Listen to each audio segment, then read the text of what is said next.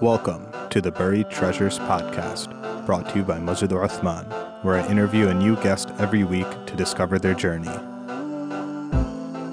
I'm Hamza Warsi. Alhamdulillah wa salatu wa salamu ala Rasulullah sallallahu alayhi wa sallam. Assalamu alaikum wa rahmatullahi wa barakatuhu. Jazakumullahu khairan everyone for joining us. MashaAllah. We have none other than the biggest and the best of all Vikings fans you'll ever come across in your life. I only know of one other individual who's a Vikings fan. It's my cousin Moby. But none other than Mawlana Asif. Assalamu alaikum. How's everything, man? Good, alhamdulillah. Why are you a Vikings fan? Like, of all teams, out of nowhere. MashaAllah. Pick someone out of the division, man. That was a long story. It's a long story. Explain it. Go ahead. It's a long story. Yeah. So when we were growing up, we all, us 5 brothers, we decided to have a team. Mm-hmm. Everybody choose a team. And Atif, I remember he chose 2 teams. He chose the Eagles and the Vikings. So I was thinking, why does he have 2 teams? I'm just going to take one of his teams. I liked their logo. I don't know what a Viking was that time, but I liked their logo, and it all started from that, honestly. MashaAllah, that's awesome, man. Yeah, so I just kind of want to dive into it. I know I had 2 of your other brothers on as well, MashaAllah. Just a little bit of background, your early life. I don't know why you became a Vikings fan, but sure. I guess the logo seemed cool when you were younger. But yeah, just where you were born and raised and what you were doing in your early days. Nothing too fancy, nothing too particular. Alhamdulillah, I grew up, born and raised in Chicago. I'm the youngest of 5 brothers, as you know. So obviously it was always seeing them and looking at them and looking up to them and seeing what they did in their life, and using that as a motivation for myself. Whether it's in sports, whether it's in school, whether it's in madrasa, whether it's in alim course, still called the whole 9 yards, mashallah. They were obviously a source of motivation for a lot of things that I did. Nice, mashallah. So, when did you go to Hifz exactly? Started Hifz 2002. 2002 is when I started Hifz. And it was right after 5th grade. Right after 5th grade. I was trying to get there earlier, but I said that I think they were taking students from like 7th grade or 6th grade. Yeah, it's the 7th or 8th grade. But my parents, had quite a good connection with madrasa from beforehand, because my other brothers went there before as well. So they took me in after 5th grade, alhamdulillah. Okay, nice, yeah. Mashallah. So that's what you started, because I know your brother also went around 5th grade as well, but it didn't work out for him. He went back a little bit later. Yeah. So for you were there from 5th grade onwards? Oh, yeah, so 6th grade and onwards, yep. 6th grade onwards, mashallah. Yep. So what was your driving factor or motivation to do Hifz? I would say, the environment that my parents, the environment that my parents put us around, that was a huge motivating factor. Obviously, I used to go every week with my mom when she would go drop off my brothers to madrasa so they can stay during the week. So I would see them and I would see how happy they were, and I would see how much they loved to memorize Quran, and I would see how much camaraderie they had with the other students, playing basketball, playing football. It was a beautiful experience that I saw. And I was thinking, what else could be better than this? In an elementary school's mind, that's what I was thinking. This is something that I would love to do. And as I got older, alhamdulillah, the opportunity opened up. If I can, I don't know if you want to go forward or not, but I was going wherever you want. Okay. So when I would go visit, Mawlana Aziz, he was teaching obviously Hifz during that time, and every time I would come, he'd always be so jolly. He's still so jolly, mashallah. That's one of the beautiful characteristics, that if you sit and you interact with the youth, mashallah, you act like the youth as well. So he has that in him, mashallah. And whenever I would go, he would always be very welcoming, very, always say salam, or, he'd always ask me, when are you coming? When are you coming? Right? So I would always go home and tell my parents, mashallah, he's always asking, when am I coming? When am I coming? I want to go. I want to go. So those, small things like that, adults don't realize make a huge impact on kids' lives. When you see them and you see, somebody who's 50, 60 years old coming and saying salam to a 10-year-old and taking the time out and just being with them during that time. Yeah.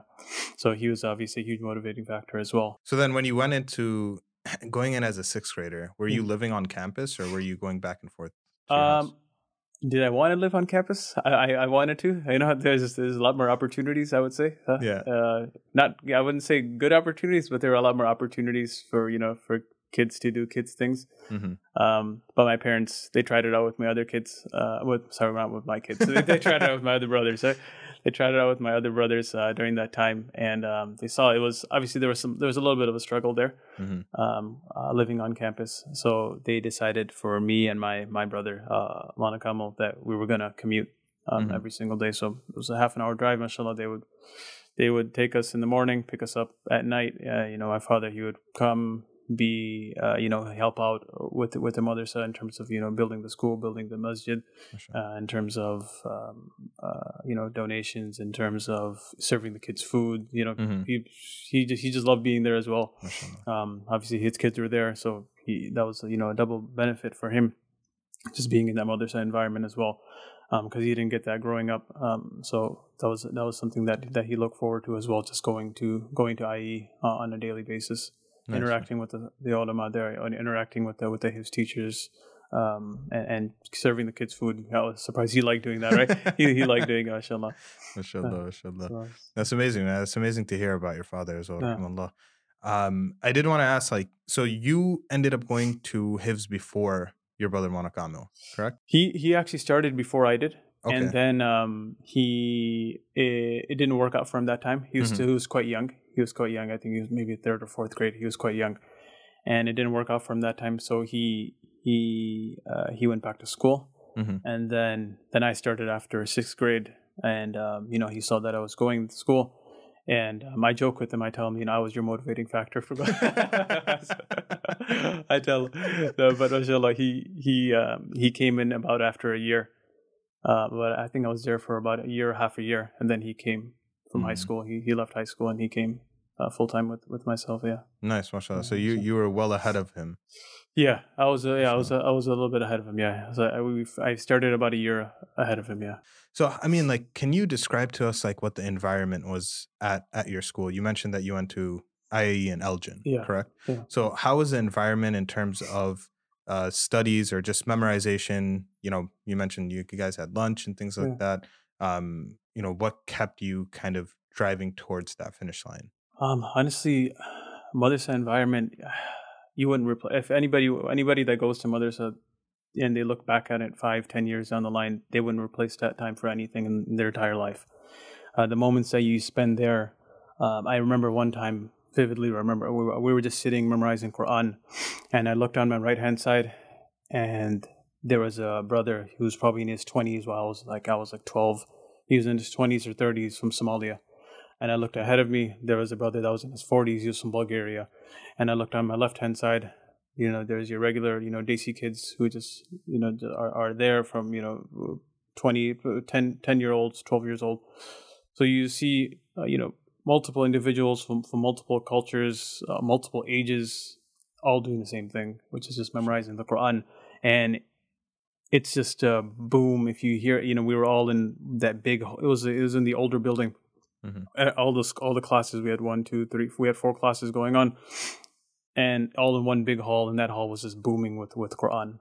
And when I look back at that moment, honestly, we wouldn't replace that for anything in your entire life. When you have iman and the blessings of the Quran, no money, no job. Nothing can really replace that, honestly. Wallahi, I wouldn't replace that for anything. MashaAllah. that experience. And I'm sure you yourself experienced Madrasa life, and being around Quran and just memorizing Quran. Yeah, sure, there's going to be joking time, in between classes when the teacher goes to the restroom, when the teacher goes to that. Yeah, sure, there's joking time, but everybody has that same goal of trying to memorize the Quran, the book of Allah subhanahu wa ta'ala, and you really can't go wrong with that.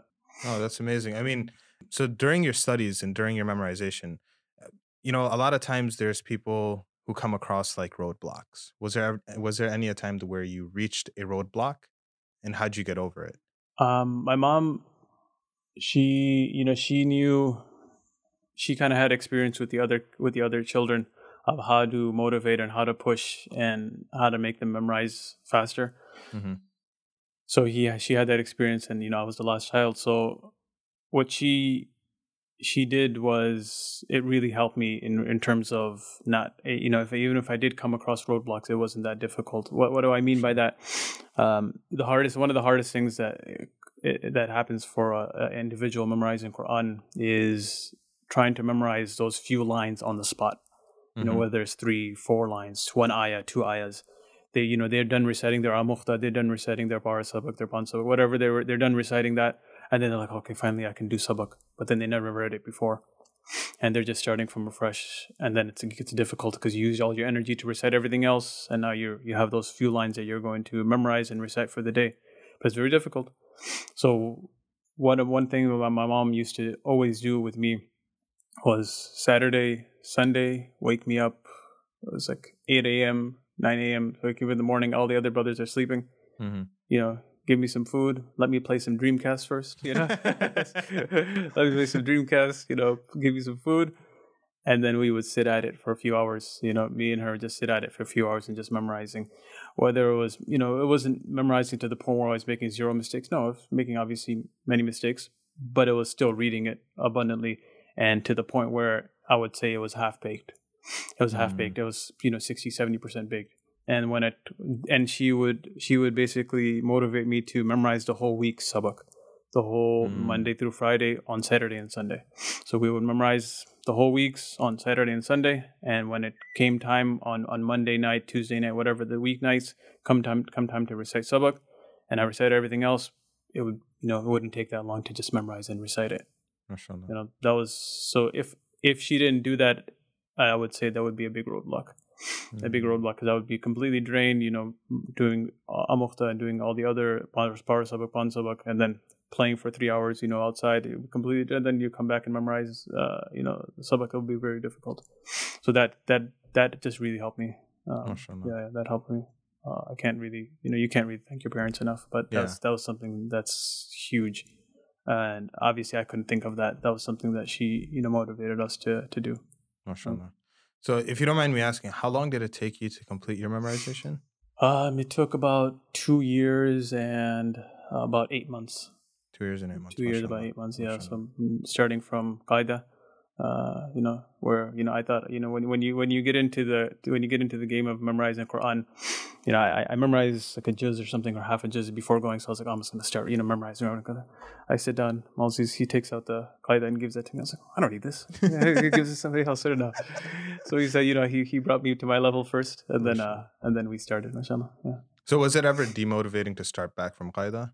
In the beginning, it was in the beginning when you think yourself, a little bit too high. But honestly, I was only on there for a few days, I think, not even a week. And once we got the makharij, the sifat done properly, we moved on to Nazra, and we moved on to memorization fairly quickly. I would say Nazra and Qaida, I think I was on that for maybe maximum 2 weeks or something like that.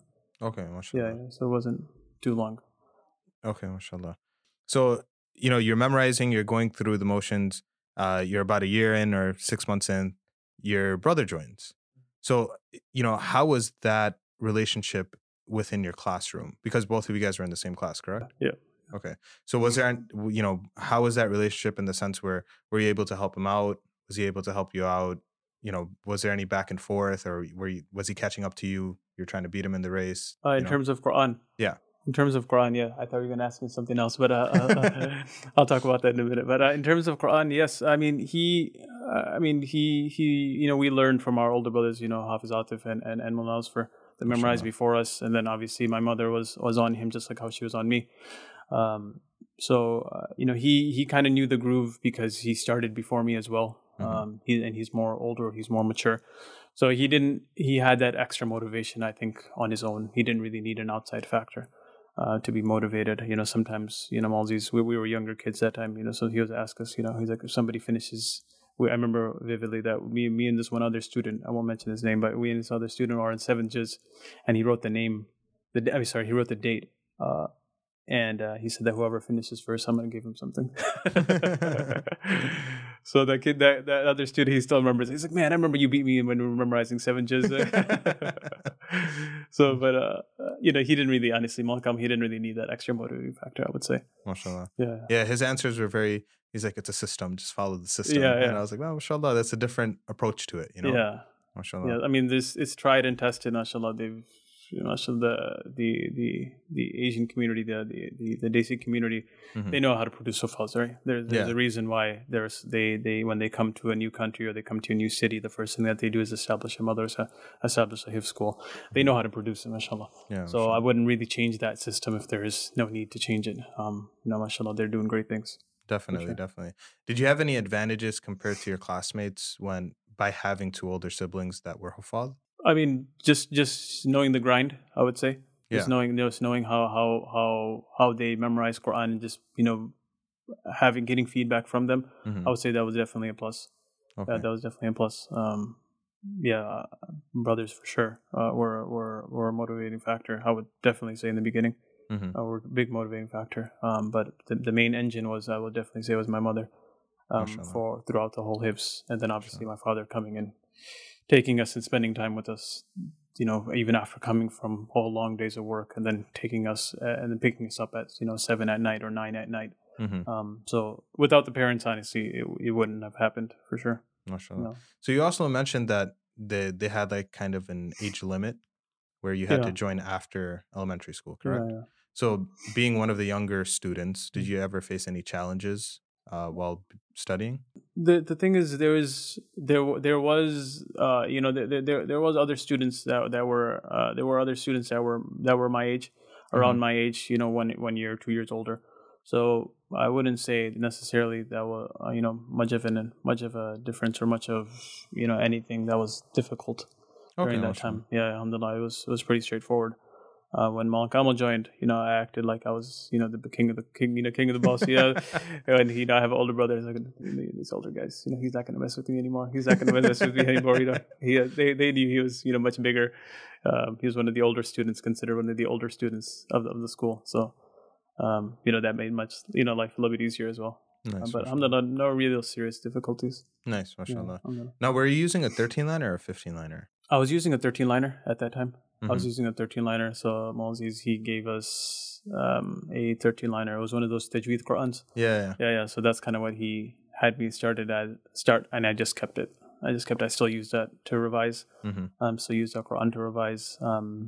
Now, since I'm, alhamdulillah, on the path of trying to get multiple ijazat, one by one, I couldn't find any 13-liners, that had the different ijazat. So, for example, if you try to look for Warsh, if you try to look for Ibn Kathir, if you try to look for Shu'bah, I couldn't find any 13-liners. So that was like a big hiccup. Then I was like, what am I going to do? I was like, all right, I'm just going to have to switch. I just got to make the hijrah over to the 15-liner. I had to make the hijrah, it's hard, it's definitely, because you memorize the pages, what the ayahs come in the top of the page, what ayahs come at the bottom of the page. So you have that visual picture. So obviously that's going to take some time to get used to. But I'm currently, for the riwayah that I'm reciting right now, Ibn Kathir, I use a 15-liner. Because that's the only one I could find. So what benefit, now since let me ask you a random question, but you're studying between both 13 and 15-liner, correct? Yeah. So what benefits have you found from either the 13 or the 15, and which one would you recommend? Honestly, I wouldn't say particular, because I've seen students have success with both 15 and 13-liners. It was just, I would just honestly listen to whatever your teacher recommends. It was during my time, he recommended 13-liners. One of the benefits I would say was it gave you more of a motivation, because you say you memorize a page, it's a 13-liner, and you compare that to a 15-liner, that page could be like 3/4 of a page in a 15-liner, or a page in a 15-liner is like a page and a half in a 13-liner. So that was kind of a small motivating factor, I would say. But honestly, I wouldn't, that wouldn't make that my biggest, point of difference, that I'm going to choose a 13-liner because of that. Honestly, I would leave it up to my teacher. They're the teacher for a reason. So I would leave it up to them and see what they would recommend. Yeah, because for 13-liner, there's 3 pages to 2 pages in a 15. Yeah. So sometimes it's an advantage for 15. Yeah. You get to, read a little bit more. For sure. But I can see that as well, mashallah. Now, how was your, in terms of leading up to the finish line, leading up to that final sabak that you recited? What was that process like, and what was the emotion surrounding you when you were reciting your last sabak and graduating? Is honestly the first year, it takes, I would say it takes about a good year for students to kind of get into the swing of things in terms of memorizing the verses and making it easy and getting to that habit of memorization. Once you get to that 10th juz and 15th juz, you're able to, mashallah, memorize 1, 2, 3 pages. So we were on a nice roll during that time, trying to compete with other students who are coming in and trying to finish before them. Just, small motivating factors. But one thing that I remember Malziz did with myself, and I'm pretty sure he did it with other students as well, is I was about to finish, and then he stopped my sabak. And that's like, that's like that, on Max where they have that swirly, that rainbow color circle. I don't know what it's called, but that's basically how I felt. I'm just stuck in my tracks. Yeah. When he did that, I was like, I did not want to do that. Right? Yeah. I don't think any HIF student wants to stop their sabak. It's different nowadays. I talk to my nieces and nephews who are memorizing Quran. They don't really mind sometimes, but I wasn't having any of that. Right? I did not want that. Right? And I remember I was talking to my friends at that time, and I was telling, I was like, man, I didn't want to stop myself. I wanted to finish before so and so student, and I was on a roll. I just didn't want to stop. But obviously, he's a teacher. Right? He's a teacher. He has much more experience than me. He's been teaching Quran for like 20, 30 years. Obviously, no logical things come into your mind at that time, right? When you're like a 12-year-old student, right? No logical things come into your mind. But I would say that was probably the most difficult thing to kind of get over during that time when he stopped my sabak. And he said that I want you to do a door completely from 1 to 29 where you are. I want you to recite all of that, and then you could finish off. In the beginning, obviously, I wasn't for it, but that was only going to be beneficial for my future. Near future, obviously, we just want to finish fast, but he's looking at long term. We have short term goals. Obviously, as a 12-year-old, you just to get him short term goals, but he's looking, mashallah, as long term goals, and that was the best decision that needed to be made at that time, for sure. And so, I would, if I had to do it again, I'd probably cry about it that time again. But but I would completely agree. Yeah, agree. Yeah. So then, you ended up finishing on the 29th shows. I'm assuming Surah Mursalat. Yeah, Surah Mursalat. Yeah, okay. Yeah. It was a Jummah, I remember, and it was right before our Salat time was about to end, and my father came. One of my father's good friends, he also came, and that feeling when people are finishing Quran, everybody comes and becomes close to the teacher, right? And nobody's reciting, and they're just listening to you recite that final sabak. Everything, even though everybody's there, you just zone them out. I just zoned them out when I was reciting that last sabak. Wouldn't change that experience for $1 million. Wouldn't switch that. If somebody gave me mansions, I wouldn't replace it with that. Yeah, that's something that any HIF student would I bet you they would say the same thing. Do you still have to do Amukhta that day? Amukhta, that's a good question. He probably did make us do it. He probably did. Like that, I'm trying to finish. That's probably why it took me so last minute to finish. It was around almost about 12 o'clock, and it was Jummah that day. And it was probably around 11:45 where I recited that last sabak. Yeah. MashaAllah. What advices would you, or let me ask you this first. How do you upkeep your memorization now? It's that same advice, our teachers would give us during that time as a 10-year-old kid, 12-year-old kid, is just keeping that daily recitation practice. Right now, honestly, what keeps me, what's a big motivating factor is that ijaza that I'm trying to get. So, and that's, I don't see that ever being ending. I don't see that's never ending goal, inshallah. Otherwise, if I say after I get 5 ijazah, then I'm going to be done, then that means I'm going to start reciting Quran. Then obviously that's no good. So I look at that as a never ending goal. However long it takes, however many Quran khatams I can do, that's my goal, inshallah. So that's a motivating factor, just that ijazah program and preparing to recite in that ijazah program every single week. And obviously Ramadan. I would say those are the two main ones. So ijazah and Ramadan. MashaAllah. Yeah. Can you explain a little bit or give us a little bit background about your ijazah program that you're in? Sure. So usually he's a sheikh from Egypt. He studied from Azhar. His name is Sheikh Hamid Ahmed. So he's who I recite to right now. One of the blessings of electronics that we can recite to people across the world. So mashallah, it's like around, I think, like 1 a.m. or 12 a.m. for him, mashallah, and he sits there and he listens. And we all have probably seen teachers who you recite and you make a mistake and they don't catch the mistake, and you're like, okay, he's not listening, I'm just gonna keep on reciting, right? Yeah. No, but make a mistake, he's on you right away. So I know he's paying attention. Yeah, I know he's paying attention. He won't let me, say the next word. If I slip, or sometimes I want him to give me a little chance, but he'll still say that. He'll still say the verse. So, but that's a good thing. That means he's paying attention. So seeing individuals who are of that age and still properly listening to students memorize the Quran, that's who I recite to on a daily basis. I also, alhamdulillah, had a great opportunity to recite to my classmate Mawlana Arif. MashaAllah. I did one khatam with him. So he was, mashallah, a great teacher as well. I highly recommend him as well for students who want to recite in person. So I would say that helped my tajweed quite a bit. I'm not saying that it's at any level, but he helped it much more. It's a different experience when you recite online, as opposed to reciting in person. They can see your mouth, they can see your tongue, they can see the pronunciation of the letters. So alhamdulillah, I was able to do that before starting with Sheikh Hamid. We did one whole khatam with Sheikh Arif, and then started with Sheikh Hamid now. Let me ask you this. You've been leading Taraweeh for how long now? 16 years. 16 years, mashallah. Yeah. How's your first Taraweeh? First Taraweeh was in somebody's house. In a house, I remember, in Oakbrook. And I was leading... I found out that I was going to be leading Taraweeh a few days before. And I was actually leading with Mawlana Yusuf Ghos. Nice, that was our first Taraweeh. We led together in a basement, or not a basement. It was kind of a basement in Oakbrook. Definitely, the pressure was, obviously you have anybody once you're a fresh graduate, you have like even 2 people behind you, you'll be sweating, like crazy, right? So that was there. But it wasn't the stress of musallis, coming on your back, why are you making this mistake? Why are you doing this? Why are you doing that? They knew that, I was a young graduate, not too old.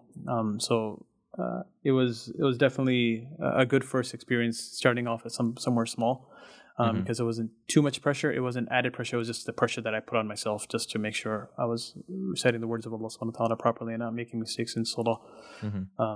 But I would say that was a good experience, alhamdulillah. Nice, mashallah. And over the years, where else have you led?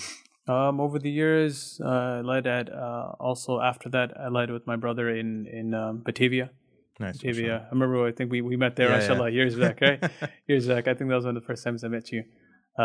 It's you and your brother, mashallah, and I think your father is there as well, mashallah. So I led there for quite a few years, and after Batavia, I led at MCC in Chicago for 2 years. Yes, and just after that, I just kind of started going across wherever, honestly, it was. There was Ohio. If you went a few times to Ohio, then kind of, honestly, wherever I could go. I didn't really care about where the place was. I went to Arkansas.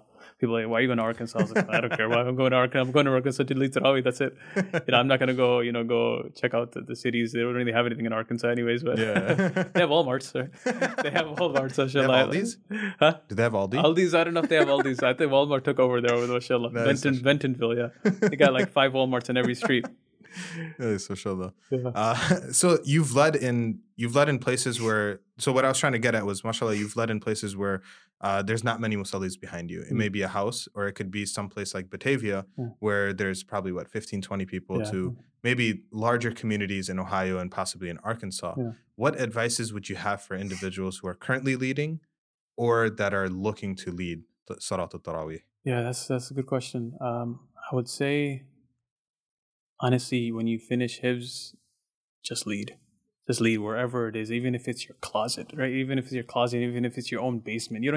You can't find a place to lead. I know there's many hufaz, mashallah. That's a good thing, right? You can't find a place to lead, but just lead at your house.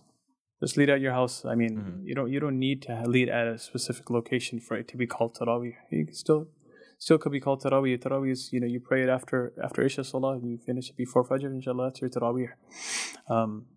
So honestly, lead wherever you can. I know many of my friends who went off to school, college, university, started working. They said, I'm busy, I can't lead. I was telling them, just lead at home. Just lead at home. It's better than not leading. It's better than not leading. You finishing 10 juz, you finishing 15 juz, with a partner, with 2 partners, or 3 partners. Make it a nice community experience with you, your friends, and just lead. Just lead, honestly. I would. That's what I would say. Don't ever stop leading. I remember Malziz would always tell us, whatever you do, just lead. Whatever you do, just lead. He wasn't too excited about whenever we lead with somebody, but sometimes in Chicago, obviously, it's difficult to find a spot alone, and that's one of the conditions that I always tell whenever I'm going out. I was like, I want to lead alone. That's my condition. I'm not because I'm pretty kacha. I'm just because I that's an opportunity for me to push myself, to motivate myself, and to push myself. Otherwise, if you're leading with somebody, you're gonna be like, all right, I'm just gonna just recite 15 juz or 10 juz, and then I'll let him do the rest. And you'll say, I'll read the other juz. Yeah, you're not gonna read the other juz, right? You're not gonna read the other juz. Like we always say we're gonna read this other juz. It's not gonna happen, right? Yeah. So you really have to know yourself. But any advice? Simply just lead. Just lead wherever you can find a place. If you can't find a place, do it at your house. You have your parents there, you have your brothers there, you have your siblings there, anybody's there. Even if it's just you, doesn't matter. COVID, right? COVID's there. You just lead alone then, right? You just lead alone with your mask, inshallah, right? So we find mashallah, mashallah. Yeah. What advices would you have for individuals who are doing hifz, and or maybe in like 2-3 folds? One, there'll be somebody who's actually memorizing currently. Number one. Number two, there's somebody who's looking to memorize. They might be a little bit older or younger. They can either do it at a full-time or part-time capacity. And being an educator, being a teacher yourself, what advices would you have for the parents who want to push and motivate their children to do hifz? First off, I would say everything that we do and everything that we say is wahi based. It's just grounded in wahi. And the Prophet ﷺ, he said in the hadith that everybody knows that man qara harfan min kitabillah falahu hasana wal hasanatu bi ashri amthaliha la aqulu alif lam mim harfun walakin alif harfun wa lam harfun wa mim harfun. That every single letter that you recite of the Quran, you get one good deed, and that good deed is multiplied by 10. And when you're about to pass away, right? When you're about to pass away, reality hits you. And you think back in your life, what's the most important deeds that I did? You're not gonna be like, oh, was that Honda that I purchased? Oh, it was that Toyota Camry that I purchased? Or it was that house that I purchased? Oh, it's gonna be those deeds that are going to help you when you go to that 6 feet deep place and then to that next life. That's what's gonna be coming to your mind. That money, that how much you have in the bank, that's everybody needs, a certain amount, X amount of dollars to, take care of their family, the essentials of living.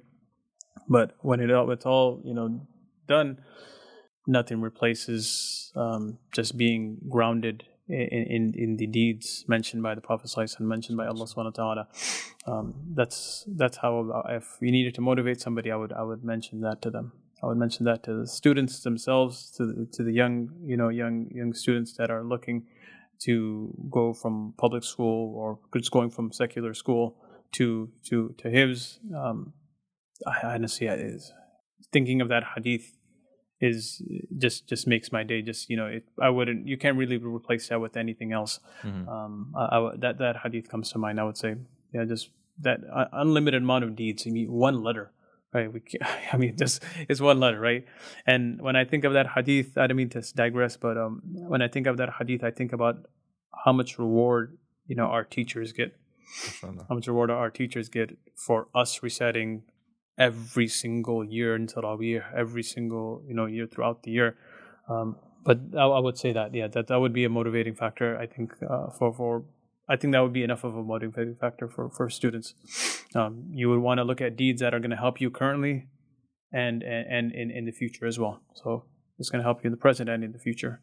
Is memorizing Quran.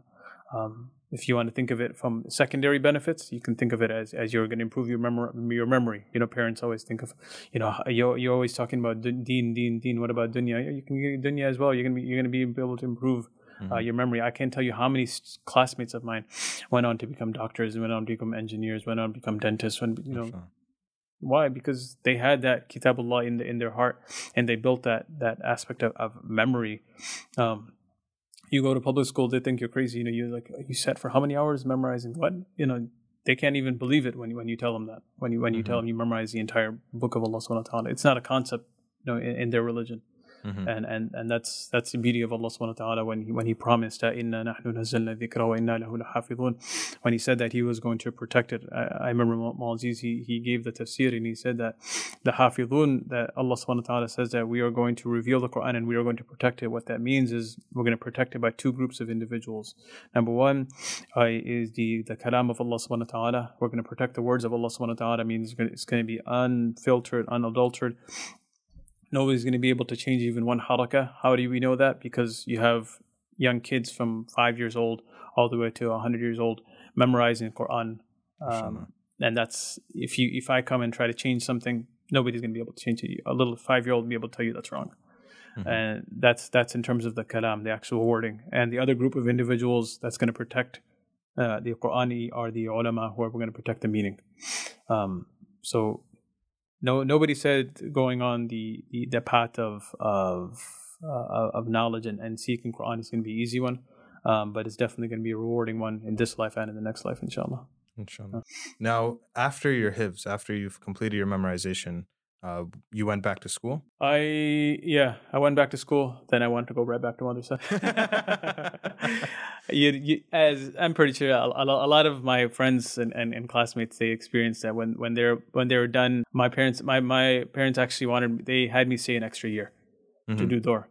So how was that? That was not something that I wanted to do initially. You're done with his, you want to go to public school, right? That's the first thing on your mind. You want to just go to public school, not because you don't know anything about public school, but you just want to go. You just want to leave madrasa, okay?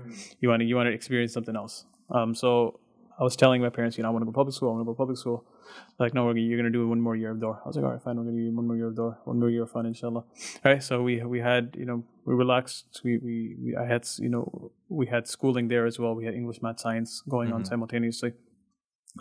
But after that, I went back to public school for sophomore year. The day I stepped, first day of class, I was like, I want to go back. That was informing that environment. I was like, this is not the environment. This is not conducive to anybody's iman. This is not conducive to anybody's Islam. I know there are tests in life, but there's no reason to put yourself in unnecessary tests. I'm saying this being somebody who taught in public school, who went to public school, and I'm not coming from like that. Oh, he's just that Mawlvi background. He just went to madrasa his whole life. Now you can't say that about me because I taught there. I taught there. I went there. It's not conducive to anybody's Islam. I don't care what you say. You have individuals wearing, the things that they wear. You're seeing the things that you see, and you're coming from a background where you're reading Quran the whole day, right? You're reading Quran the whole day, and now you're coming across individuals who barely cover themselves on a daily basis. That was probably one of the most difficult things to come across after being around Hufaz and ulama and being around the Quran every single day. Was my first experience. I would tell my friends at high school, the few friends that I did have, I would tell them that I'm going to go back. I'm going to go back this year. I'm going to go back. And it just so happened that one year that I went back to school, that sophomore year, we decided to go for Hajj. And Hajj was, a few weeks long, but then right after that, we were going to Pakistan. So I was already gonna miss like 2 months. I was like, all right, this is a perfect opportunity for me. This is a perfect excuse for me to tell my parents. I wanted to, I was trying to motivate them to let me do Alim course, let me just skip school. Obviously, it's a big decision. You're just leaving high school. It's not a small decision. But I bothered them every single day to, and especially when we went for Hajj, then we went to Pakistan. I bothered them every single day about let me just leave school. And it was that time where Mawlana Kamal, he already made the decision to start. So I wanted to start with him. And he was missing the first like 1 or 2 months, first few months of the year. But he was going to catch up. He talked to the teachers and they were going to help him out. So I was like, let me do it. Let me go with him. My mom and dad are like, no, I want you to finish off at least this year. Off this year and then decide. So we finished off the year. I didn't change my decision. I was still firm. I was telling everybody during lunch, I'm not going to be here next year. I'm going to be gone here. I was, all the Muslim, friends that we had, I was just telling them. And alhamdulillah, Allah subhanahu wa ta'ala opened up doors for me to go back to IE and start the Alim course there. MashaAllah. Yeah. I want to backtrack a little bit. You mentioned you went for Hajj. Was that your first Hajj? That was my first Hajj. How was that experience? It was beautiful. I mean, from just having my family, the entire family there, and then alhamdulillah, the group that we had was quite amazing as well. They looked out for us like no other. And obviously, Hajj is an experience that you can't really describe with words, but it was absolutely amazing experience. From first seeing the Kaaba, first seeing the Rawdah of the Prophet ﷺ, everybody making dua in Arafah on the mountain. I mean, that was an amazing experience. It didn't feel like there was any hardships there because how easy it was, and that was like about 13, 14 years ago, and it just gets easier year by year. So that was definitely, I would say, a big motivating factor for me to do Alim course. It's ajib how Allah subhanahu wa ta'ala plans things, right? I didn't think at all I would be on that path after memorizing Quran, and the last year when I was at IE for Dor, I was like, I want to go to public school. I never thought in my mind that I would willingly, myself, just nobody else, no outside factors, no motivation, go back to IE and be able to just, sit there and memorize and study the deen. Allah subhanahu wa ta'ala, he's the most bountiful. He gives greatest bounties, and we're just trying to be as grateful as possible for that. Inshallah. So after your sophomore year, you end up enrolling into IE. Yeah. So Mawlana Kamil joined Hifz because of you. You joined Alim course because of him. I had a feeling you were going to say that. Yeah, I mean, mashallah, he was definitely a motivating factor for sure. Mashallah. He was definitely a motivating factor. But I would even backtrack than that. Hafiz Atif, he was the first one that wanted to study. Mashallah. He was the first one that wanted to study the deen, and he tried. There were just that many opportunities during his time. Yeah, there were just not that many opportunities. He was a few years older than Mawlana Kamal, so during his time there was no. At IE, they didn't really have anything set at that time. They might have just had some Arabic courses, summer courses, weekend courses, things like that, but nothing set. Even in North America, we didn't know of any. But he tried his best, and he tried learning Arabic, and we saw that.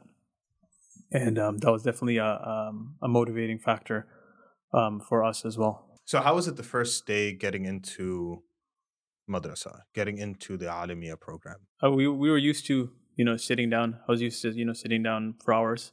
Mm-hmm. So that aspect of sitting on the floor, might have been difficult for other students who were older or who didn't memorize Quran.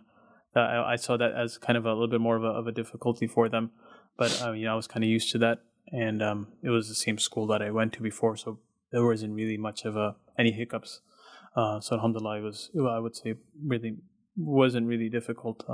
Just sitting there and learning from other teachers at the institute who they were teachers, obviously to us, but obviously Malziz was my only Hifz teacher. I didn't really recite to anybody else. Mm-hmm. So being able to benefit from the other teachers who I would kind of just joke around with, while during hifz, and seeing that the knowledge that they had and the knowledge I can gain from them was, absolutely amazing. You don't truly appreciate, your teachers until you start sitting at their feet and learning from them. You might see a scholar, oh, he's, Sheikh so-and-so, Ustad so-and-so.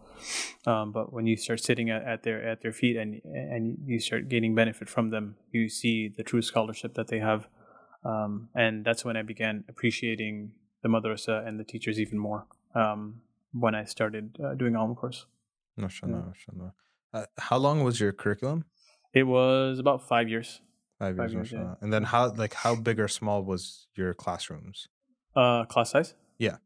So we had, it was myself, Mawlana Arif, Mawlana Muhammad, Imam Mustafa, and Imam Khalid. So about 5 of us. Was there any difficulty in you? A lot of times everyone tells you, like surf is very dry. Sure. Was there any difficulties learning a new language? And were there any advantages already being a Hafiz of Quran? So I love surf, right? I love surf, right?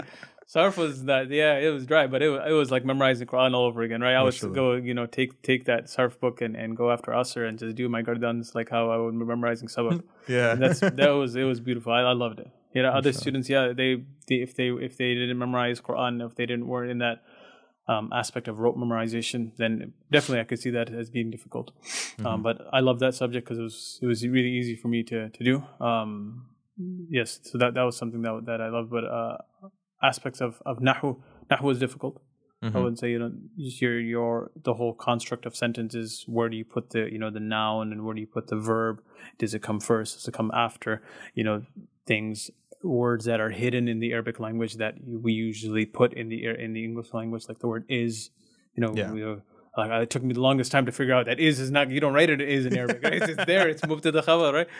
It took me the longest time. I would look up Hanzras. I would look up Mawlid. Where's is? I can't find is, right? So just kind of connecting the two languages. It's never going to be a symmetry. Obviously, it's a whole other language. Mm-hmm. But English is the only language that I knew. So kind of trying to pick up that new language, vocabulary, creating sentence structure, that was difficult. Yeah, that was not easy in the beginning. One thing that what definitely helped was having somebody a year above me. So I had Mawlana Kamal, I would just go annoy him every time, right?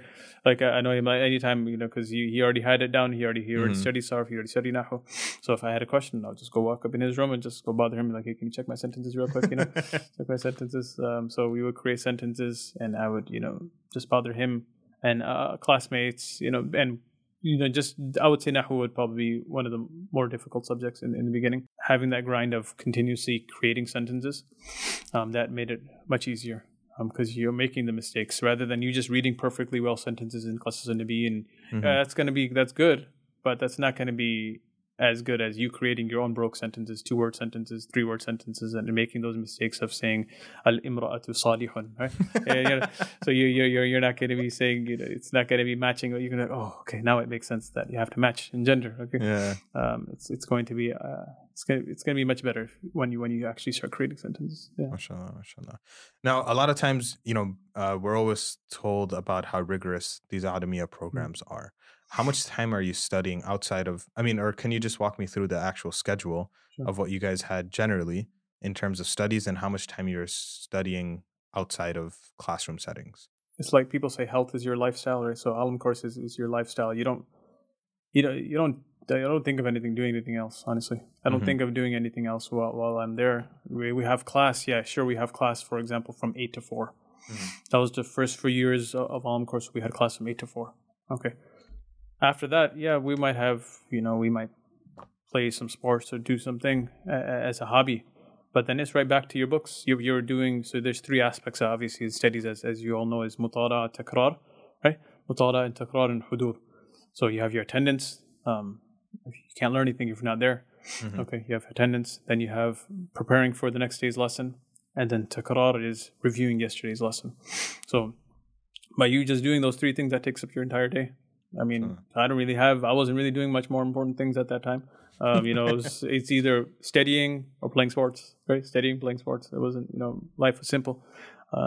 So I honestly, our day would day would go by just having class, doing the homework, preparing tomorrow's class, and reviewing yesterday's class, and go to sleep. That was basically, it was quite simple, the days. That was the initial years.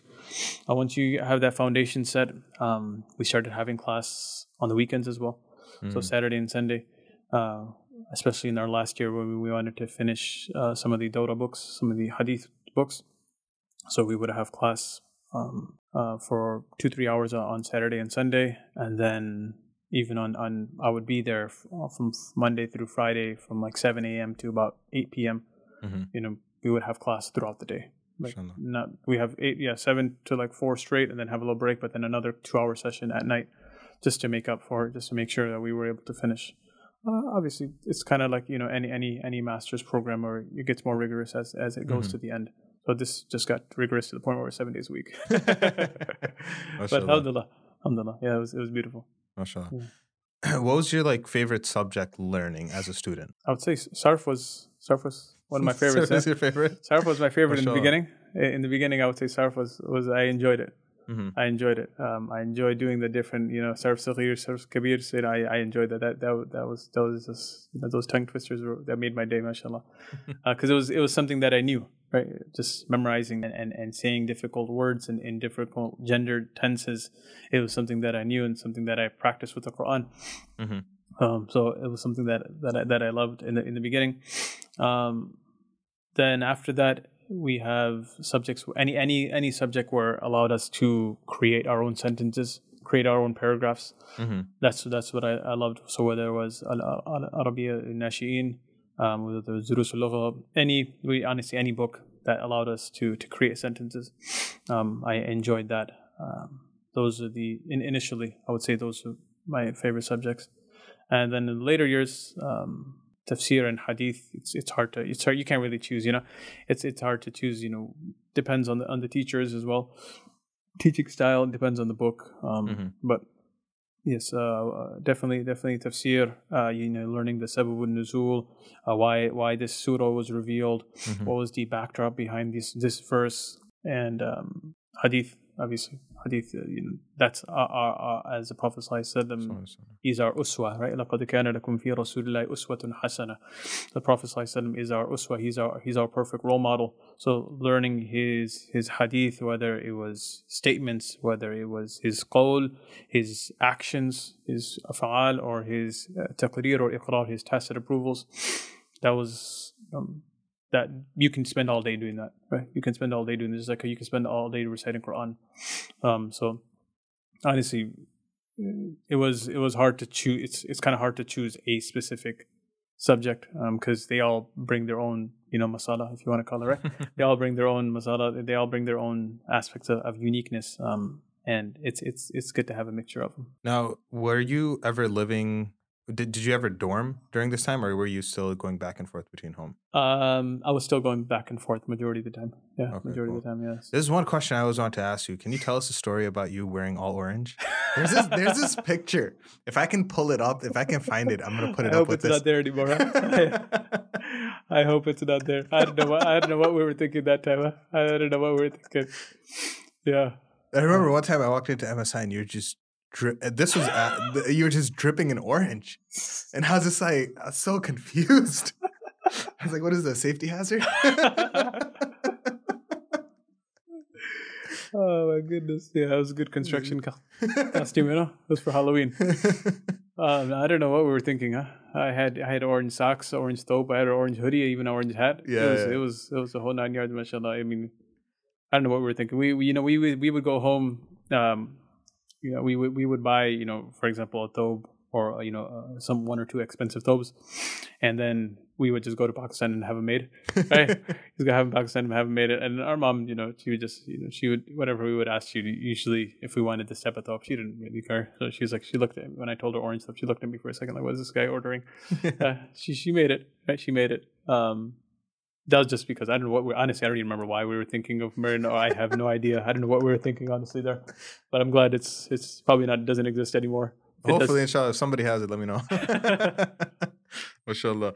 Can you tell me, I want to transition a little bit. We'll get back to your Alim course as well. Can you speak to us a little bit about your family, your background? You mentioned your parents a lot. Your father, rahimallah, who passed away recently, leaving behind such a legacy and such pillars in the community itself. Can you share with us a little bit about your family and about him? Sure. So family, what can I say? I mean, we would do everything together. MashaAllah. We do everything together. Whether it's going to salah, those are I still remember, our father would wake us up for salah. All five of us go together for Fajr salah, half awake, walking back to the car, half awake still. I still remember, don't tell Mawlana else but sometimes he would, be half awake and he'd walk into the wrong car, right? You go to the wrong car, right? But those things, you don't like it during that time because you're sleeping, you're thinking that I want to be warm, I want to just go to sleep. But honestly, all the things that we did as a family, that was, I would say that's things that you remember until you pass away. Our father used to always say that, I don't know, he said he always like take out his hand and he'd say that, he had five brothers as well. So that he said that we were like this as well. Our father would say that we're five brothers, and for us to stick together, these five have to be connected. These five have to be connected. So he had five siblings. There were five siblings, and he had five sons as well. And he always motivated and encouraged us, and not just motivated and encouraged us, but showed us by example of how to stay together as a family unit for anything that we do. He loved doing things together. Anything that we would do, he would always like, "Oh, you didn't tell your brother about it? You didn't tell you didn't tell that, what about him? You didn't tell him about it?" I was like, "Yeah, we're going to go together. We'll make family trips, whether it's going to Salah, memorizing Quran. After Fajr, I remember we would come back and we would be all sitting at the dining table reciting Quran together. Sure. Whether it's 5-10 minutes, whether we're, falling asleep, it's still together, right? It's still together. So that's one thing that I would say, I wouldn't replace that for anything in the world. And that translated to kind of other aspects of life. Whenever we would play basketball, we all come together. Or whenever we would play football, we all come together and play together. It wasn't just, two of them were going or three of them were going. No, we're all go together. We all go together.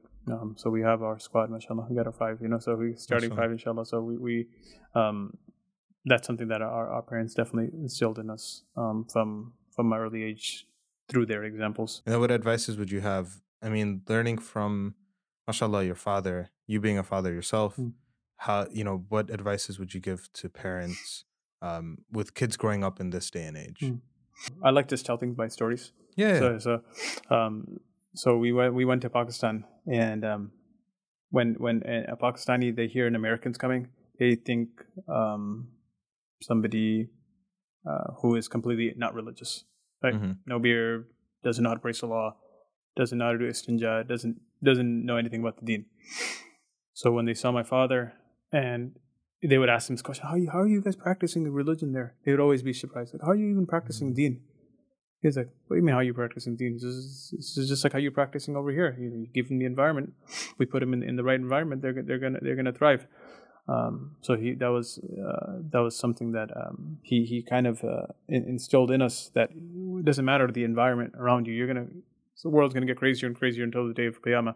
You're gonna see all types of things. You're going to see all types of things happening at the masjid. You're going to see all types of things happening around you at school. You just got to learn how to zone those out and focus on what's important, what's priority in your life. So he taught us that. I mean, even as, whether it's, not going to certain family parties because you got to memorize Quran. Okay, it's small things like that. I remember I would ask my mom, how come we don't go to their house anymore? How come we go visit their house anymore? So she would say that, that environment is not conducive to your Quranic learning. That's not conducive to your Islam. It's not conducive to your your upbringing. That's why we don't go there anymore. Okay, not because we don't like them. She'll talk to them on the phone. We'll talk to them on the phone.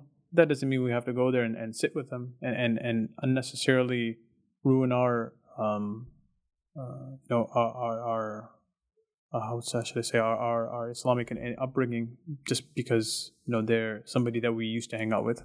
That doesn't mean anything. They can hang out with new friends if they wanna get closer to the Deen. Then we're sure we if they have Deen as a priority, then sure we'll hang out with them. We'll do things what we need to do. But that's priorities in life. Honestly, they parents instill that in us. You go with your priorities. Islam is obviously nothing is more important than your Islam, so you go with that. Everything else is fluff. It can come and go, and you build that foundation strong based off of your iman and your Islam, and everything else. My father always said, everything else will come. So everything else will come. That's so true. Like everything else will come. It's people like, oh, I want to get the newest phone, and then 1 year later, oh, I want to get the newest phone again. Oh, I want to get the newest car. Yeah, that's going to keep on happening every single year. The thing with wahi, it's grounded. It's not going to change. So you have to associate with things that don't change, like wahi. Okay, that's why everything that we do in everything that we need to be doing in life is grounded in wahi. Whether it's a career, whether it's waking up in the morning, whether it's going to school, whether it's how we treat our parents, whether how we treat our spouse. Everything has to be grounded in wahi, because wahi doesn't change. Culture, all that stuff, that changes. The color, jubbas that we wear, orange to blue, that changes, right? From red to white, that all changes. But wahi, that doesn't change. So he always taught us to remain firm in that foundation of Islam, and just kind of blur out that fluff that's there. People are going to say all types of things. They're going to say all types of things. If I can share one story of one of my teachers, he would say that when he was building his school, he was starting the institute. He's like, why are you studying this institute here? You go to like India or go to Pakistan and start it. It's like, nobody's going to come to you. So nobody's going to come to you. He's like, that's fine. Nobody's going to come to me. We'll still start it.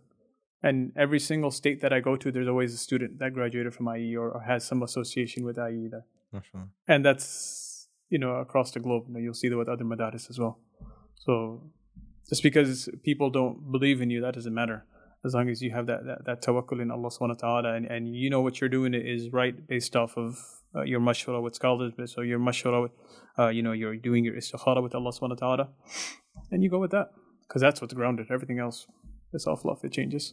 Jazakallah khair for that. Yeah, go ahead. So going back to your studies, how was it your final year of studies? Your final years leading up to graduation, and how was graduation itself? I was mentioning that earlier that it just our last year kind of took it to another level, which you are trying to study the hadith of the Prophet ﷺ, as many as you possibly can, using the Sihah Sitta, the 6 canonical works. So we were doing that on a daily basis, Monday through Sunday. So it got even more rigorous. We thought it was rigorous when it was Monday through Friday. It got even more rigorous, when it was Monday through Sunday. And that's if you don't realize it then, that like, well, why are we having class on the weekend? You shouldn't be there. Right? You shouldn't be there. Like, you shouldn't be complaining, why are we having class on the week? You should say, why don't we have more class on the weekend?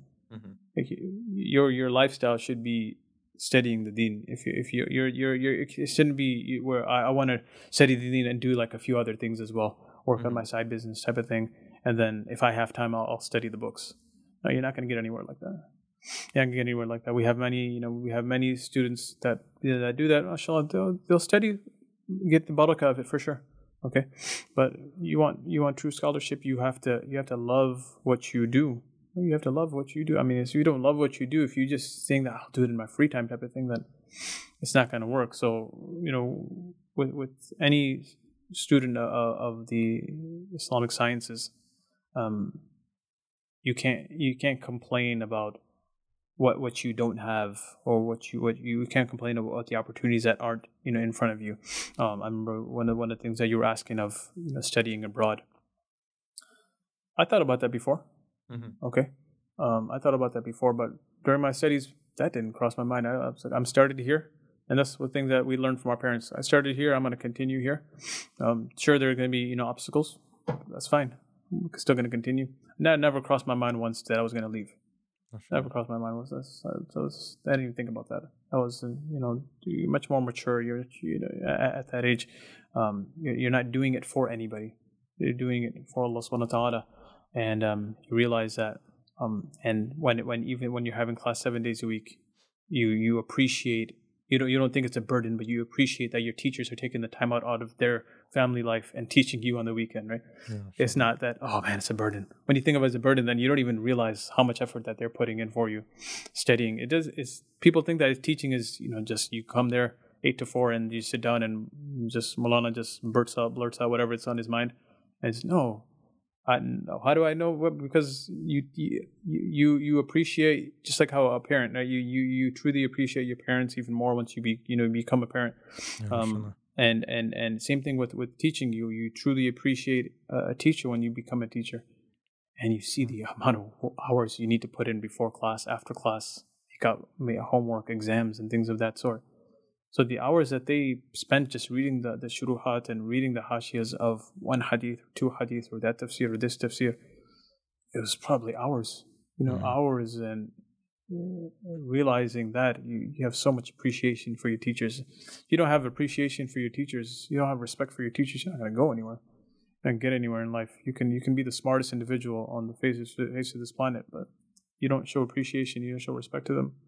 You can't really see great things happening then. So I would say, just be showing appreciation to my teachers, even them for being able to take the time out, even on the weekends and weeknights, taking away from their family time, taking away from their own kids to spend time with us. Mm-hmm. Yeah, so it's a whole other family for them, right? So we're basically their kids as well. They took care of us, to feed us. When it would break time, they would be feeding us. It would be, I remember one of our teachers and my father would be there, feeding us food. I got my real father, then we got my teacher father, right? Feeding us food. Oh man, I want more chicken. So after graduation, so how was graduation day? That was finally the one time where we got to stand up in front of our teachers and say something to all of them, in one place. Mm-hmm. So they are, our teachers always say that you're not really graduating now, but we're giving you the tools. Right? We're giving you the tools so that you can pursue further studies. Now you have the tools to study. Mm-hmm. You're not done studying. You're not graduating from anything, right? Make sure you put you in your place, right? So you don't graduate from anything. They give you the tools. Now you can actually study. Mm-hmm. Right? Now you can actually study. So for us to kind of, in front of everybody, being able to show that appreciation so other people and ourselves could truly appreciate the work and the hours and the years that they put in to teach us. Mm-hmm. So that's what I would, I remember, saying to my teachers. Doesn't matter how old they were, they're 60, 70, 80 years old, still spending 4-6 hours teaching us every single day. I mean, that's unheard of in public. You go to university setting, that's unheard of. It's. I don't mean to. I can bash university, right? Because I went to university too. So people, those other parents that can't say things. When I don't want to give them a chance to say stuff. You're like, oh, he just went to madrasa, whatever. So,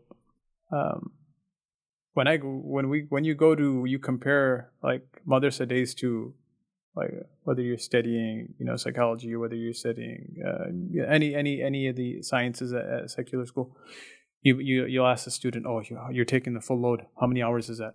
Oh, it's 14 credit hours or 12 credit hours. Like, how many days a week you have class? Oh, 3 days a week. Like, 3 days a week? What do you mean 3 days a week, man? So I remember it was such a smooth transition, right? Because you're going from studying 7 days a week, like 8 hours a day, and you're going to that now. So definitely, I would say to parents that it's only going to build their stamina even more. Whether it's memorizing Quran, whether it's doing Alim course, it's only going to make them even stronger. Mentally as well, to prepare for all of the struggles in university and all of their life struggles when they, become a parent themselves, inshallah. So after you graduated, you went to university. You got a degree in education, correct? Mm-hmm. Why did you pursue education? Was that something you always wanted to do? No, it wasn't. I thought I was more like a hands-on person. Mm-hmm. So when I after we graduated from IE, I was kind of just thinking of what am I going to do. We started classes at Darul Qasim, but I'll get back to that later, inshallah. We were continuing our education there, but I was trying to figure out what I wanted to do. So the first thing that came to mind was become a mechanic, right? Nice. Become a mechanic. Wait, did you put the Mercedes stickers on your car? Don't blame me for that one. Don't blame me for that Mercedes Saturn, right? Don't blame me. No. That was Wirata that was given to me later on. That wasn't my idea in the beginning, though. That was all Mawlana's for. I'm gonna blame it on him. Put in a Mercedes sticker that's not even from America. I think it was from Pakistan, anyways, right? He put that on the Saturn, thinking that he's gonna give him some turbo boost. Right? What was I saying? You want to become a mechanic? Oh yeah. So I that's what I thought I was gonna do first. I thought I wanted to work on something hands-on. I took a class. One or two classes, and it was fun. I was like, I don't want to do this full time. Mm-hmm. I don't want to do this full time. Then I, seriously thought, what can I do that can complement what I already did at IE? What can I do that could complement that? And Nasfer, he had the education degree as well before me. Sure.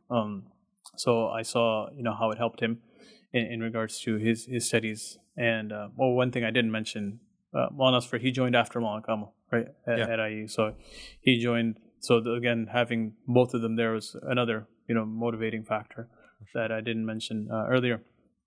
And obviously he was older than both of us, so that's a different type of motivation. Mm-hmm. It's a different type of motivation when you see somebody who's older than you, but they have they're starting off fresh, right? They're starting off fresh, so use that as a motivation for sure. But going back here. Mechanical school. It was good. It was nice and fun. During that, you learn how to change tires. I learned how to do an oil change, and things. Small things that would be good life skills. But at the end of the day, I didn't think that it was a good fit. So we went with education, more specifically K through 8. It was called like elementary education. Now I think they split it up, elementary, middle school, and high school. Mm-hmm. But during when I was studying, it was K through 8. I knew I didn't want to go back into that public school, high school age. Yeah. I didn't want to go back there. So I didn't want to deal with those two students. I wanted to work with more of the younger crowd. So that's kind of where I thought would complement the Alam course studies as well. Nice, mashallah. So you were studying you went to Benedictine, correct? Yeah. Okay, nice, mashallah. And you mentioned that you were also taking classes at Dar al-Qasim. Yeah. So during Alam course, I did some studying at college as well. Mm-hmm. So I was able to finish like 1 year or 2 years of studying. Oh, nice, mashallah. Yeah, so it worked out well where I didn't start completely fresh right after. So I was able to finish I think like 1 year of the prerequisite classes, and then after Alam course, that's where I went to community college. Then I went to BU. Yeah. Nice, mashallah. And then what were you studying at Dar al-Qasim? Dar al-Qasim, basically we were doing, I would say it's like a Takmila program, mm-hmm. which is basically studying higher books in every science. Mm-hmm. So obviously there's only so many books and so many texts that we could study at IE based off of the time and based off of the teachers. So it gave us that opportunity to study as a class. Majority of our class we transferred from IE to Dar al-Qasim after we studied. So it was a beautiful opportunity, and Dar al-Qasim was just kind of it was just getting more known in the community as well. During that time, it was relatively it was obviously Sheikh Min had his programs, he had his tafsir, he had his durus, sure. but they didn't have like a full-time alim course at that time. Mm-hmm. So it was more in its infancy during that time. And we were able to take, alhamdulillah, a lot of advantage from, Sheikh Amin, Dr. Omar Farooq Abdullah, some of the other teachers there. We were able to take advantage, and it was a really beautiful opportunity for us because we all wanted to continue our studies. That's what we all of us knew we wanted to do. We just didn't know how. And this opportunity just opened up, and spending time with the senior like Sheikh Amin, who's lived in America for decades, and that experience. So he really, was able to help bring that content that we learned into the context. And Sheikh Min always talks about that. So that really helped me in furthering my own studies. MashaAllah. What did you do after graduating college? Yeah. After Benedictine, so after we did after I did my student teaching, teaching in the public schools, I immediately, I contacted Sheikh Uddin, and I told him, I wanna get on board in terms of if you have, the opportunity to let me teach here, and he was more than welcome, So that's where I started full time teaching at Dar al Qasim. I was teaching part time before that, but not a full time basis. So that's when I started full time after BU. Nice, mashallah. Yeah. Can you explain to us a little bit about student teaching? You're basically, for those that don't know, you're basically doing all the responsibilities of a teacher but not getting paid. Nice. Yeah, so that's basically, so they're obviously you're getting the experience. You're getting the experience by teaching the subjects. So you take like one subject at a time from the teacher, and you just make lessons plans and you show it to the teacher, and the teacher's like staring at you from the corner, right? Just staring at you and seeing how you present to the class and how you interact with the class. And you essentially, after a few weeks, become the main teacher. You essentially become the main teacher, and you take over the class for the entire semester, as if it's your own class. So you're grading, you're doing lesson planning, you're talking to the parents, parent-teacher conference, you're doing everything. How has your degree and education helped you and assisted you in these manners? Anything that you talk to community, or whether it's adults or youth, in my case, it has to be in an engaging manner. And that's kind of one thing that we learned in our education degree, is that you can have the best content, but if you don't have a good delivery, it's going to be useless, right? It's going to be useless. So just learning how to catch the audience and engage them with that content, that's kind of the most important thing I would say that I took from there. Half of what they teach you is classroom management as well, because kids are kids, right? If you can't have them sit on the chair, then they're not going to learn anything anyways. But I would say that, yes, it's all related to, specifically in regards to how to deliver to the community. So that helped me in regards to khutbahs, that helps me in regards to teaching the youth, especially obviously at Masjid Huda, and my full-time job at Dar al-Qasim, lesson planning, creating syllabi, teaching. So I don't really teach much difference than maybe crack a little bit less jokes in Dar al-Qasim than I do at Aida Masjid. They're a similar style, right? It's just, we have a little bit more content to cover at Dar al-Qasim, right? But I wouldn't say, much difference with how I teach there and how I teach other places, whether it's khutbah. It's that delivery and being able to catch that audience with your delivery. So I wouldn't see that changes from any of those places, whether it's teaching adults, whether it's teaching kids. When did you start teaching at Dar al-Qasim exactly? And what are you currently teaching? I started teaching in 2015. Okay. Yeah, 2015. Yeah. And what are you currently teaching? Currently teaching full-time classes are Nahu, which is like intermediate level Nahu. Awam al-Izhar, and I don't know if the listeners know about it, but that's fine. Awam al-Izhar. These are my intermediate level Nahu works, and after that I teach Mukhtasar al-Quduri. Then third class is a tafsir class, which in the first semester we teach I'rab al-Quran, which is just the different parsing of the Quran, different verses. And second semester we teach Safwat Tafasir, so basically tafsir work. Last class is one of my favorites, is Sheikh al-Hind class, which is in Dar al-Qasim we explain it as what every Muslim needs to know, the Farda Ain. Okay, so that fourth class is a culmination of all the Islamic studies, sciences, whether it's Quran, whether it's Hadith, whether it's Fiqh, whether it's Aqidah. So all four of those throughout the duration of 2 semesters. That's for our students who want to learn. Some of them don't have the time to take off 6, 7, 8 years, and they want to just learn the Farda Ain. So that's a beautiful program for them that we offer, full time and part time at Dar al-Qasim. Nice, mashallah. And so what does being a youth coordinator at Masjid Huda entail? Being a youth coordinator at Masjid Huda, honestly, is the same concept, is bringing that content of wahi to the context of the youth in our time. And for one reason only. My goal is just one thing: it's just procure their salvation in the next life. To procure their Islam. It's as simple as that. Some people might think, "Oh, that's a low standard." Well, that's the only standard I have right now. Right? Sure. If we have time, we'll teach them some fiqh. If we have time, we'll teach them some aqidah. Yes, we're going to use those sciences. Yeah. Okay. But at the end of the day, if you don't have the youth's attention by giving them attention, you can give them the content. You can have a guest speaker come in and lecture them. They'll be like, okay, they'll be listening, on their phone or wherever they'll be listening. But until you give them time, a few times a week at least, then it's not. I wouldn't say that we're really caring for our future until we do that. Our future generation. Every organization will say we're building for our youth. We're building for our youth. Building for our youth. I was like, man, you're not building for your youth. What do? You have like maybe one basketball tournament for them throughout the whole year, and then that's it.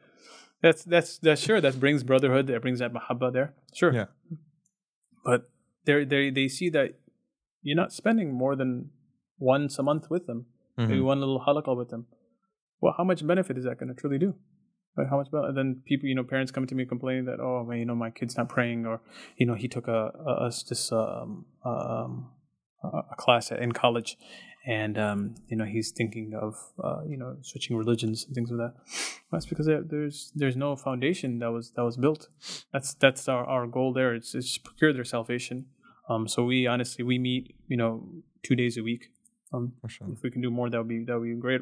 But right now we meet 2 days a week, usually Mondays and Fridays, and we sit and we just chat for a little bit. We have a little bit of open discussion first, 10-15 minutes a class, however much they want to talk about. Open discussion, completely open. Whether they want to share about school, whether they want to share about questions about Islam, and then after that I talk to them, give a little topic that relates to them, and we wrap up with the dua. So that's how we do it every twice a week. That's the plan. Now, are you going to finish like a whole alim course? No, it's not no part-time alim course. No, I'm not saying that's not how it's trying to advertise. I'm not trying to say that. I'm just trying to procure their salvation. That's it. As simple as that. And parents love that, right? Parents, if you tell them that's the course objective, they'll be like, all right, that's enough for me, right? Yeah, that's enough for me, because it's difficult for me to do that while I'm at work and I'm at school, or I'm. Parents have busy lives as well, so it's already difficult enough being a parent. So it gives them that Muslim brotherhood and sisterhood. We have a sisters program as well. So alhamdulillah, it gives them that opportunity to interact with other Muslims as well. Nice, mashallah. What advices would you have for students that are looking to study part-time, full-time, in whatever capacity? What advices would you have for them? I would say the same thing, like how I said for that one student who not sure about Taraweeh. Just do it. Just do as much. Just do something. Just do something. If you can do full-time, great. Full-time not for everybody. It's not for everybody. So it's not like you do full-time or you do nothing. Yeah. All right. That's why alhamdulillah we have many madaris here in the Chicagoland area. I can only speak of the one that I work at. So I can only tell you about Darul Qasim. We offer full-time courses, and then we also offer part-time courses for the working adults, for the college students, whether it's on the weeknights or whether it's on Saturdays. We offer that, alhamdulillah, and students take advantage of that. And we even have students who are taking the full-time alim course kind of part-time. What do I mean by that? They're like taking 1 year over 2 years. So they're taking, as opposed to taking like 6 classes, they're taking 3 classes this year. And then, so alhamdulillah, that's another thing that I didn't know. I don't know if it's offered anywhere else. I can't speak for anybody else, but I haven't seen it exist anywhere, any other madaris. So I thought that was, just giving an opportunity for students to learn, right? Why create like age restrictions and things like that? Why do that? If you go overseas, I remember, my family was telling me, she said, she couldn't go to this one school or go to this one program because they had an age restriction. You had to be this old to study. Like, man, they can do that, I guess, because they have so many students coming in. But I don't really agree with that mentality. I was like, why are you going to stop somebody from studying the deen? Let them study however much they can study. If you have a different program for them, that's great, inshallah. So alhamdulillah, that's one of the things that I noticed at Darul Qasim, that it's a balance of full-time students and part-time students, working professionals and full-time college students who are just in the grind the entire day. But then you have individuals who are doctors, engineers, PhDs who have their own status and their own degree in their own community, and they're coming to learn. It's amazing to see that. It's amazing to that people that have that stature and that rank to come and still sit and study the Deen from people that could be like half their age, right? So that environment is beautiful. That's the beauty of Islam. That's what Islam does, right? I was telling you about Hifz as well. You see that in Hifz. I see that in Ilm course as well, right? You see that in the Islamic institutions as well. MashaAllah. Yeah. And now currently you're pursuing your master's to become a health coach, correct? I wouldn't say it's like a master's, more like a certification program. Okay. Yeah. I don't want to mislead anybody. Like I'm no Dr. Saab anyway. I don't want to mislead anybody. Yeah, so that's what I'm doing right now. Becoming a health coach at it's at an institution. It's all online. I needed to. I wasn't trying to leave Darul Qasim. Right? I don't want to ever leave. Darul Qasim. I wasn't trying to leave that. I love my job too much there. MashaAllah. But I wanted to also pursue something in regards to health and nutrition and holistic health. So this was, I would say, this is the biggest, most well-known, and has the most qualified instructors at their institution. It's called IIN. It's the Institute for Integrative Nutrition.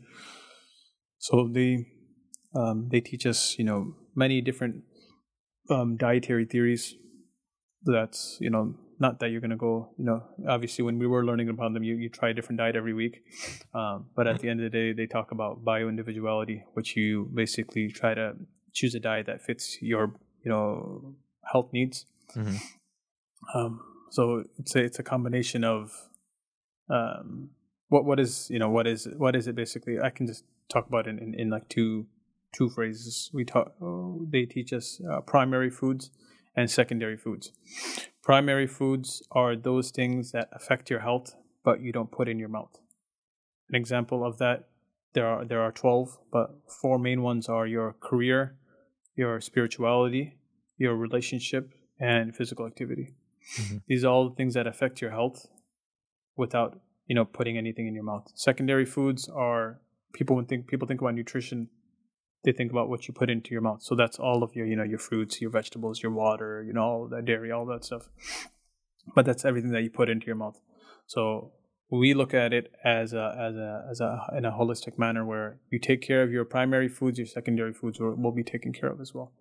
Okay, so you take care of your, your relationships, and that's not just with your spouse, whether it's with your brother, whether it's with the musalli, whether it's with a teacher, whether it's with your boss, anybody, relationships. That's number one. Number two is your career. You're spending more hours probably at your work than you do at home. Okay, awake. So if you don't have a job that you like, life sucks, right? It's not something that I know so many people that they're making a lot of money, mashallah. That doesn't mean that they love their job, right? Doesn't mean that they love their job. So career is very important. Very important to love what you actually do and do what you actually love. And number 3 was spirituality. Obviously, without our deen, we're nothing. We all know that, right? Without our deen, this is why Allah subhanahu wa ta'ala, He raises people with the deen, and He also brings down people with the deen. So that's the aspect of spirituality that we get. Number 4 is physical activity. And you all know us. We love playing sports, right? We love being active. I want to be like 90 years old playing in basketball tournaments, right? That's I don't want to. These things. It's the people like, oh man, how are you still playing at that time? I was like, how are you not playing? Right? How are you not playing when you're this isn't something that I'm giving up on. Yeah, however much you on, it's your health, right? What's more important than your health? Like Prophet ﷺ, he said that after forgiveness, make dua for health. After forgiveness, make dua for health. He said in another hadith that al-mu'min al-qawi khayrun wa ahabbu ila Allah min al-mu'min al-da'if. Right? The stronger believer is better than the weak believer. Honestly, it was just common sense for me. It made sense that I want to take care of my own health.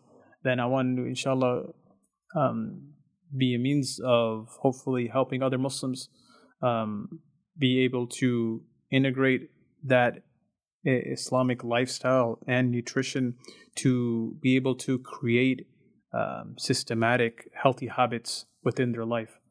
Because health isn't just eating good foods. Mm-hmm. I know so many people that eat organic foods, but their life is miserable. Mm-hmm. Why? Because there's other aspects that affect an individual's health. You have aspects of relationships. They might be in a horrible relationship that's affecting their health. Okay, or they don't like a job. Okay, or they have no physical activity. Okay, or they have no aspect of spirituality. So, alhamdulillah, I'm able to. I'm going to hopefully. My goal is, inshallah, is hopefully inspire Muslims to create systematic, healthy habits by integrating an Islamic lifestyle and nutrition. That's my goal, inshallah, and hopefully, in the near future, we'll be taking clients for that. MashaAllah, MashaAllah. Amazing. That's just a cool concept. Yeah. It's something that you don't really see. For sure, You know what I'm saying? So, mashallah. So, how long do you have until you're finished with your certification? A few weeks, inshallah. So, a few weeks, mashallah. Yeah. So, by the time this goes up, you're already certified a health coach. Yeah, inshallah. Well, what's your company, man? Where can we sign up? So, it'll be up and running. I'm not sure when this is going to be, posted. Yeah. But I'm just setting up the website right now. But it's going to be titled integrativeshifa.com. MashaAllah. So, Muslims can reach out on there to make appointments and things of that sort. Okay, see all the details there, inshallah. Okay, so all the details will be listed below then. Yeah, MashaAllah. MashaAllah. That's amazing. Do you have any future plans? I know you're working on your recitation, with different riwayat. Is there any other future plans, future goals that you have on the horizon? Getting this health coaching, business up and running. Inshallah. That's the plan for right now, and then working on riwayah by riwayah, inshallah, getting ijazat there. So currently I'm working on Ibn Kathir. Inshallah. So doing that, and at Dar al-Qasim, inshallah, the plan is to hopefully in the near future come out with textbooks for the Sirah department for Islamic schools. MashaAllah. So that's kind of what I'm working on at Dar al-Qasim in my free time. Amazing, man. Jazakallah khairan for joining us. No, astaghfirullah. If anyone needs, any diet plans, you need some meal prep ideas, hit up my guy. Inshallah. May Allah Ta'ala reward you, reward your family, grant your father maghfirah, open a window of Jannah in his grave. Inshallah. May Allah make it easy for you, your family. You guys are a living legacy of your father, mashallah. I messaged you guys all the same thing, and I said that your father raised men. And mashallah, we're seeing these men today being able to benefit our communities. Jazakumullah khairan again, inshallah. Assalamu alaikum.